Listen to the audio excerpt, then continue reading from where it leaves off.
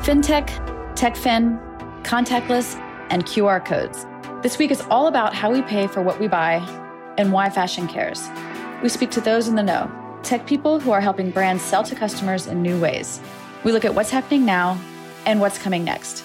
I'm Megan McDowell, and this is The Tech Edit by Vogue Business. The Tech Edit by Vogue Business is brought to you in association with PayPal Credit, helping your customers buy now and pay over time. Go to paypal.com/PayPal Credit to learn more. Hello, and welcome to the latest episode of The Tech Edit by Vogue Business. I'm your host, Megan McDowell. Today, we're talking about a topic that has been getting a lot of attention and a lot of innovation recently: payments.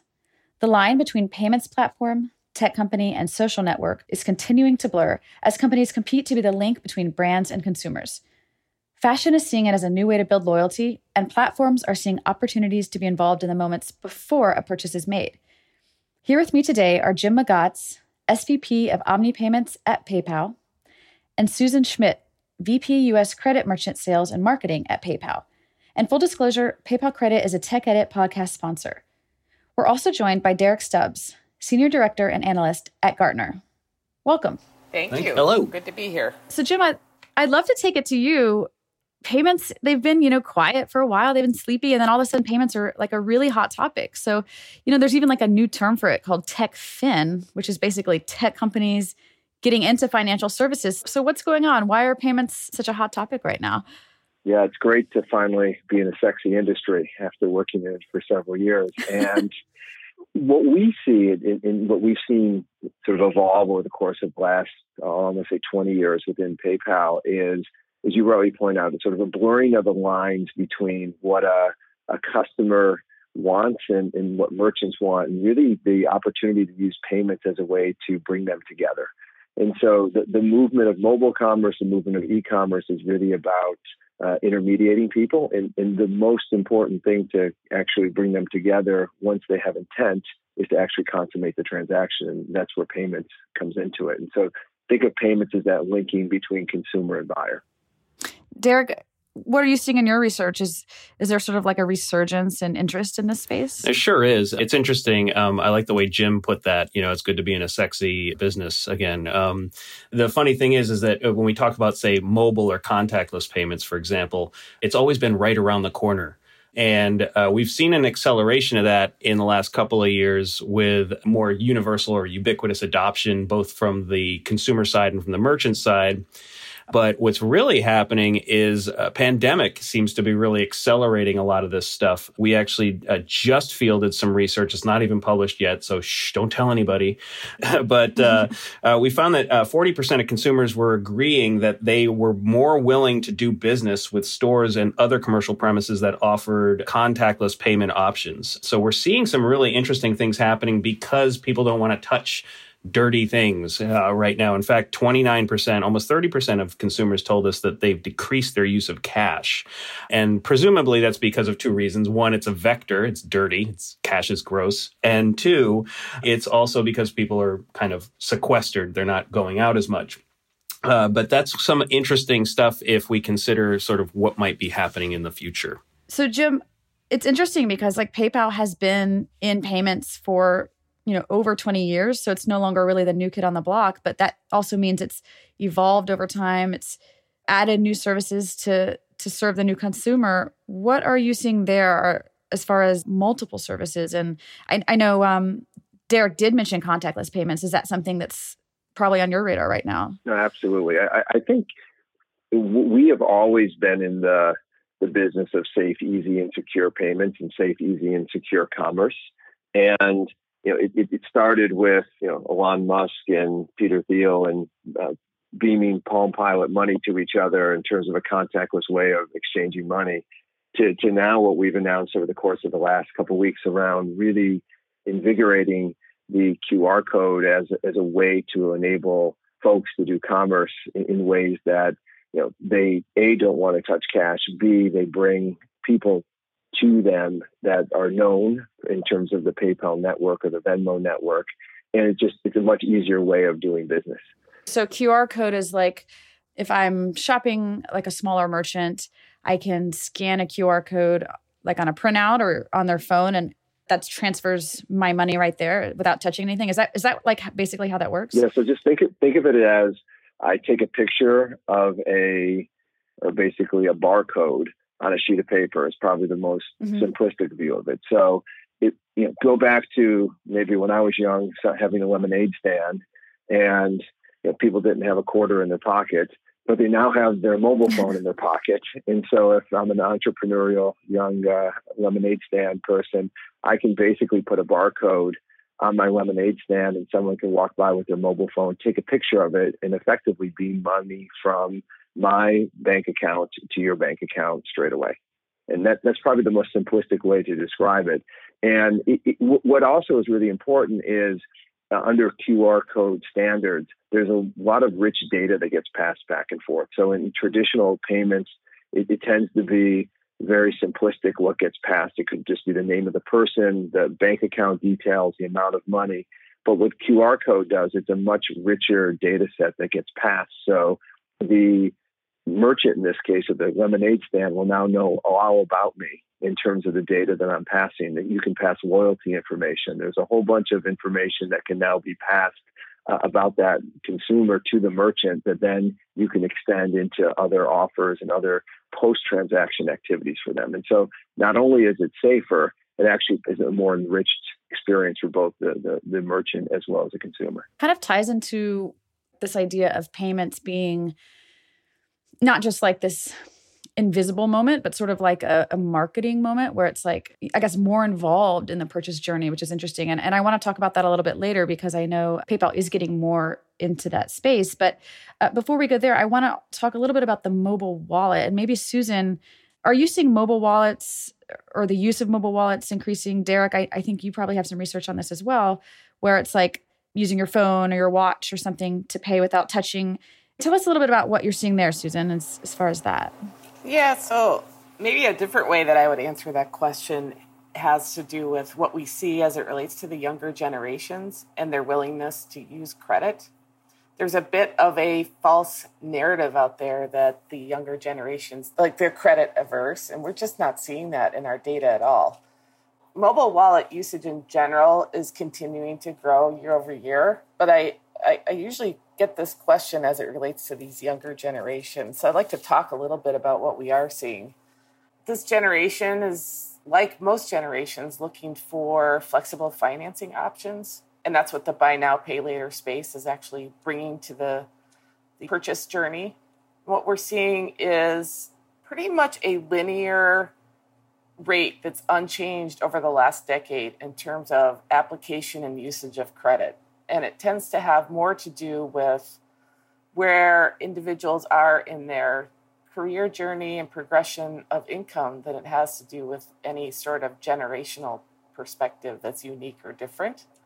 And we can actually see this. It shows up not only in our data as it relates to application rates and usage rates, but we see it if we flip over to Venmo and look at some of the emoji data. We see pretty much at what my generation, my parents' generations would have been doing, which is you're young and in college or part-time employed, you're sharing money back and forth for pizza and beer. And that progresses to palm trees and airplanes because I've got a little bit more money and now I can vacation. And that moves on to weddings and gifts for weddings, onto buying a house and having a baby. And we see that pretty consistently. So they're just different ways that these generations express themselves, but the use of credit is pretty consistent from our standpoint. And the other unique thing that we're seeing is that today's consumers really across the board, especially millennials and Gen Z, they want to align with companies who have values and who care about values. And we just did a survey recently where it was really a broader survey, so not just related to the younger generations, but 63% of Americans believe CEOs have a social responsibility. And during this pandemic, we're seeing a lot more conscious choice around supporting local merchants, which has been interesting. I spent a lot of time in Brazil and Mexico, and when we ask customers there, do they like credit? They say, absolutely not. We'll never use credit. But if you ask them, do you use installments? They say, Absolutely. It's sound financial management. And so I think post the last financial crisis, the credit is a dirty word, but cash management, equal payments, those type of things are viewed as smart financial decisions for your Generation Z population. So it may still be credit, but it's more about giving them choices of how to pay in what's viewed as a more responsible way of paying. And so that's why I think sometimes the perception is that they don't want a traditional revolving credit card. They want other options that go with it. And so it's really important to note that as we see that emerging for us. Derek, can you talk a little bit about this rebranded idea of paying in installments, or whatever word you want to use for it? Like, what are you seeing there? I love what both Susan and Jim were saying there, because the interesting thing is we do hear a lot of stuff about the desire for credit or not wanting credit, but credit is such a big word, right? I mean, there's credit cards, there's home equity loans, home equity lines of credit, there's installment plans, as Jim pointed out. And mostly it comes down to the ability to get the credit as opposed to whether or not I want to use it. We see some really interesting stuff going on in Gen Z, where we look at product penetration across generations. So, talking about checking accounts, credit cards, debit cards, and so on. With Gen Z, it's very funny because you will see a higher penetration of, say, debit cards than checking accounts. This is in survey data. Do you have a checking account? Fewer people say they have a checking account than say they have a debit card. That's because it's the same thing. They just don't realize that, and there's no checks anymore. So all they have is the debit card. So it's what you're calling it, what you're rebranding it as, that becomes very interesting. I think that there's a really cool dynamic that's going on there. To take it back to your earlier question, I think that where you talked about the notion of payment apps, and that's either payment apps that I use with a merchant or peer-to-peer payments. There's an interesting adoption that's going on, and I think both Jim and Susan alluded to this, which is, hey, Grandma, don't send me a check, just Venmo me the money. And then there's like the what me the money, or PayPal me the money. The what me the money? Well, here you do. You just download this app, and now you have older generations using that stuff. Clearly, the tech adoption rates tend to be higher on the younger end, but that's just sort of a natural affinity for technology, perhaps. But ultimately, the utility trumps it all, and that's where you see a lot more adoption. And we do see that there's pretty consistent adoption. It's clearly higher on the younger end of the spectrum, but there's a lot of cool stuff going on with the sort of bleeding out of the technology into older generations as well. What's been quite interesting over the course of the last couple of months is the sort of adoption of, I'll call it sort of Generation X and whatever I am in terms of demographics of people using P2P, or in our case, predominantly PayPal P2P or Venmo P2P for sending money to each other. And a simple example where my gardener, or I take an Italian lesson, and for years I've often paid my teacher in cash. And now she's like, all right, we're going to go. And sort of culturally, she has been someone who always wanted cash. And now we're sending money back and forth to each other via PayPal P2P. And so I think you sort of have this moment of time where with the pandemic, what Derek said of people perceiving cash as icky or inefficient or whatever, that you now have people who have just latched on to the efficiencies of these payment apps and sort of sending money back and forth to each other. For the most part, Venmo is a very, what we call ready fund model, that most people are sending money back and forth with money that they own, either, as you rightly point out, a Venmo balance or a bank account or a debit card. And so I think you have this sort of convergence of a moment in time with a lot of this technology being ready to support it. I mean, we saw digital payments accelerating, and now there's just massive acceleration. And if you think about it, we did a survey last month, and 40% of the people we spoke to were either had lost their job or were facing significant income loss. And that combined with needing to purchase everyday essentials and needing to do it in a safe and contactless way, I think is going to end up, a more permanent shift in shopping behaviors as well. So 30% of the customers we talked to said they were likely or extremely likely to continue to use delivery services and curbside pickup. And if you just look at April, this statistic just blows my mind. There was over a 200% increase in the use of curbside pickup or just home delivery of everyday essentials. So we believe this is going to be a fundamental shift in just how consumers are thinking about not only shopping, but how the payments will line up with that shopping experience as a result. So I want to take it to Honey now, because I think it's really interesting. Honey is essentially a browser extension that finds and applies discount codes when people are shopping online, which is something that happens before the purchase is made. And it got a lot of attention recently because PayPal bought it for $4 billion, which obviously is a vote of confidence in this service.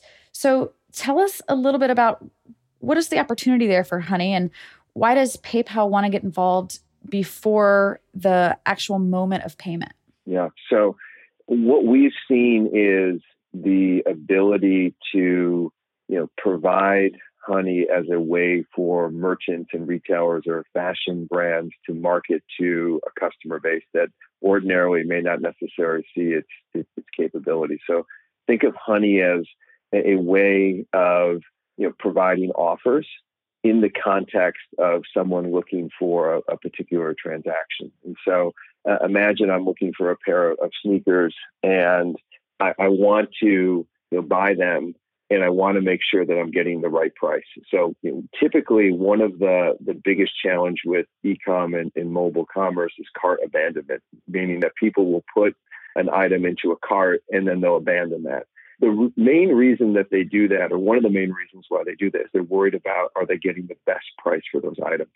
And so what Honey does, it basically allows you as a buyer to have the confidence that when I'm checking out and buying from a particular site, that I'm getting the best price for it. And so by basically scouring the internet and making sure that I have the proper offers that are available to you, it really helps merchants to make sure and give confidence to buyers that they're getting the best price for those items, or they're offering particular items at a price that can be targeted to a specific user groups. And it really gets into the premise that you alluded to before, Megan, around we want to bifurcate the process of buying from paying. And there's a lot in that, but the whole concept is, as someone is buying, the whole process that they go through from search to selection to actually making the decision to press the payment button, there's a lot that goes into that. And by knowing who the customer is coming through that, providing them the confidence and security and safety and comfort to know that they're getting the best price and the best offer, we feel is a great way to bring the value of our 25 million merchants to consumers and vice versa. What's really compelling about the things that both Susan and Jim are talking about is that it isn't so much, I have to go, like back in the old days, if I had 8 credit cards, I have to go fumbling through my credit cards and figuring out which ones I'm going to use. It's the idea of, the offer is there for me already. Here it is, because the tech knows what I'm looking for right now, which borders on that line of good creepy and bad creepy, as Sean Parker once famously opined. The interesting thing is that a small majority of consumers that we've been surveying seem pretty comfortable with the idea that their data is out there and they're using it. It's 54% to 46%. The 46% are basically saying, I've lost control of my data and I'm trying to actively, stop having this kind of tracking following me everywhere I'm going. But ultimately, I think that this does come back to the concept of what Susan referred to as that tipping point, right? There is an interesting tipping point going on here that is occurring because of pandemic and all of us finding new ways to accomplish tasks that we did without thinking in other ways. So for example, just taking it out of the payments world for a second, you can get into the idea of the Zoomification of everything. Suddenly, you've got, older boomers and even matures getting on Zoom calls. Now, we had Skype before, and that stuff did exist before. But the idea of that becoming more ubiquitous, because what we're seeing is that you've got this idea of speed, ease, and convenience occurring, and then you've got time. A colleague of mine, Claire Tassin, had a really great way to talk about this. She said, it's really the the notion of experience plus time that equals that habituation and accelerates that tipping point. It makes it a quote unquote permanent behavior. The opportunity for it back into the payments world of trying to find the right way to pay for this. Am I going to tap to pay, or am I going to use a deferred payment or pay an installment option when paying at a merchant or online? It's the notion of having these things available to me and perhaps the tech helping me determine which way I'm going to go with that in order to not have that shopping cart abandonment that we just talked about, either virtually or in store. So there's a lot of really cool stuff going on with the notion of consumers finding ways that are much faster. To get back to the peer-to-peer payment thing just really quickly, the idea is, I don't have to wait for the check from grandma to come. It happens right now. The money's there right now. It happens securely. I get comfortable with it. Grandma gets comfortable with it. And therein lies the sort of permanent change in behavior. And we're seeing that more and more. So, yeah, I think that there's a lot of utility to this idea of having multiple options, but that the options are kind of curated for you. So that notion of honey, coming back to the idea of, the offer is there for you because you're in the store right now looking at this thing. So that's a powerful tool. I'm going to give you my focus group of one, which is my son, who's 14 years old. And he is into buying and selling sneakers. He's sort of a sneakerhead, I guess is the terminology. And what I'm seeing through him is sort of a even further decoupling of the buying experience from the payment experience. It's almost what I consider a pre-buying experience. And he is into working with something called shopping bots. And basically what the bots do are, so think of it as almost like a pre-programming of what you want to buy.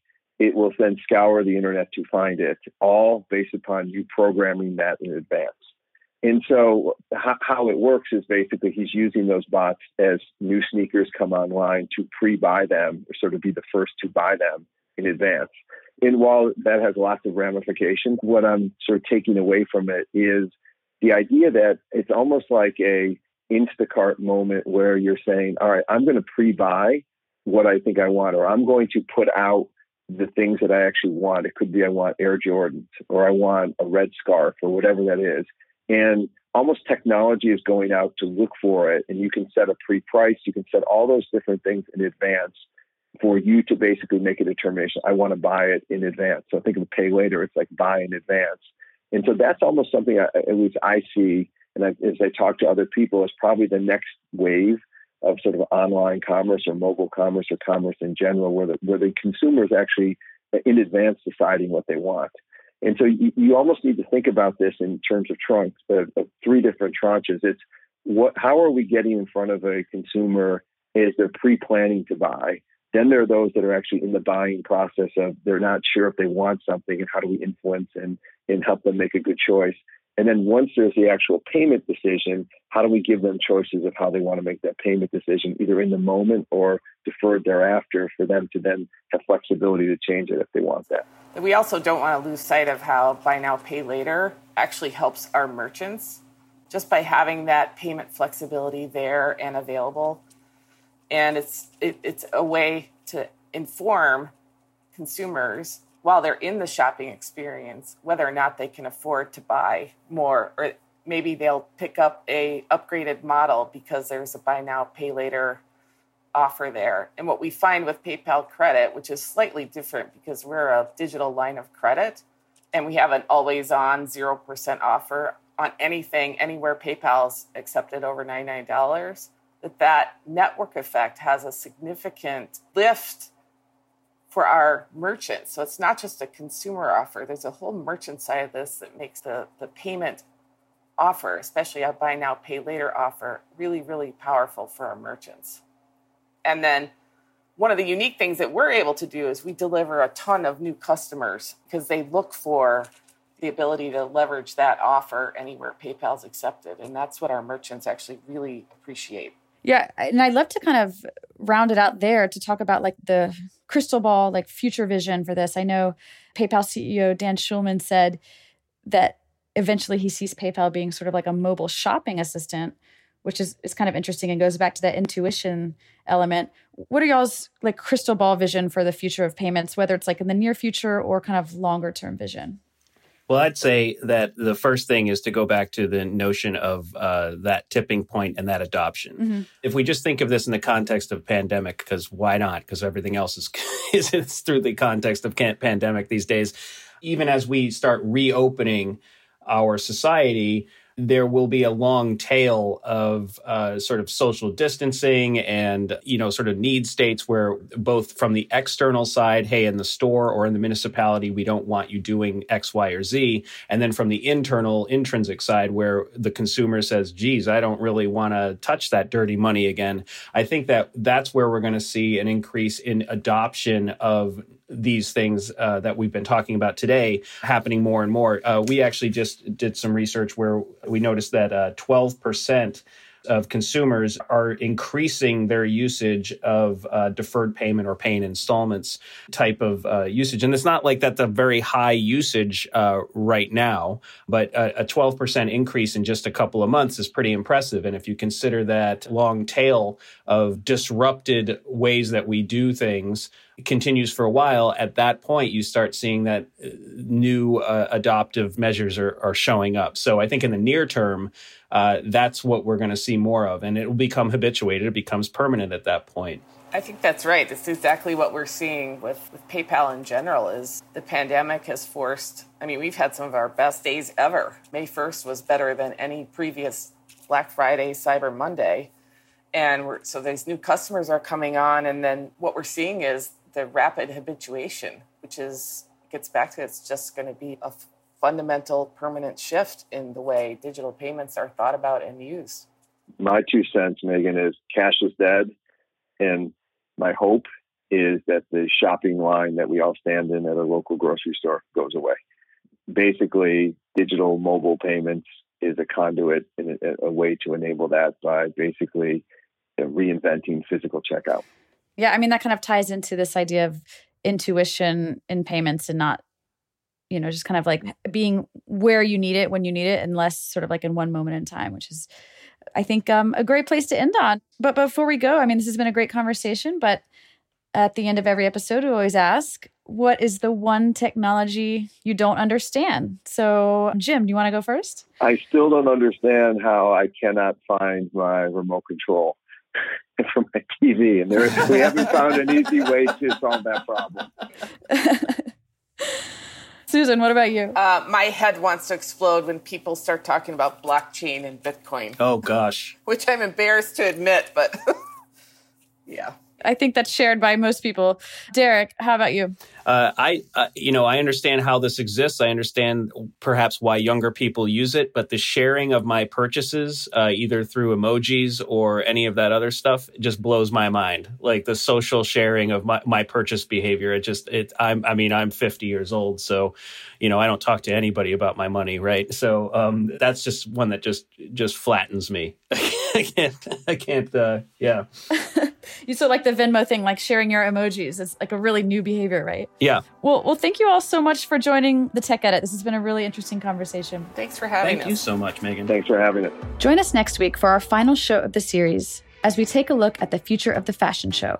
I'll be joined by guests helping transition that to the digital world.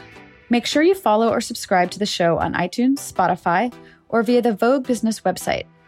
For more coverage on the future of fashion and technology, subscribe to my weekly Technology Edit newsletter at voguebusiness.com.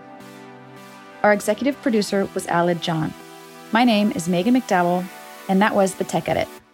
Thanks for listening.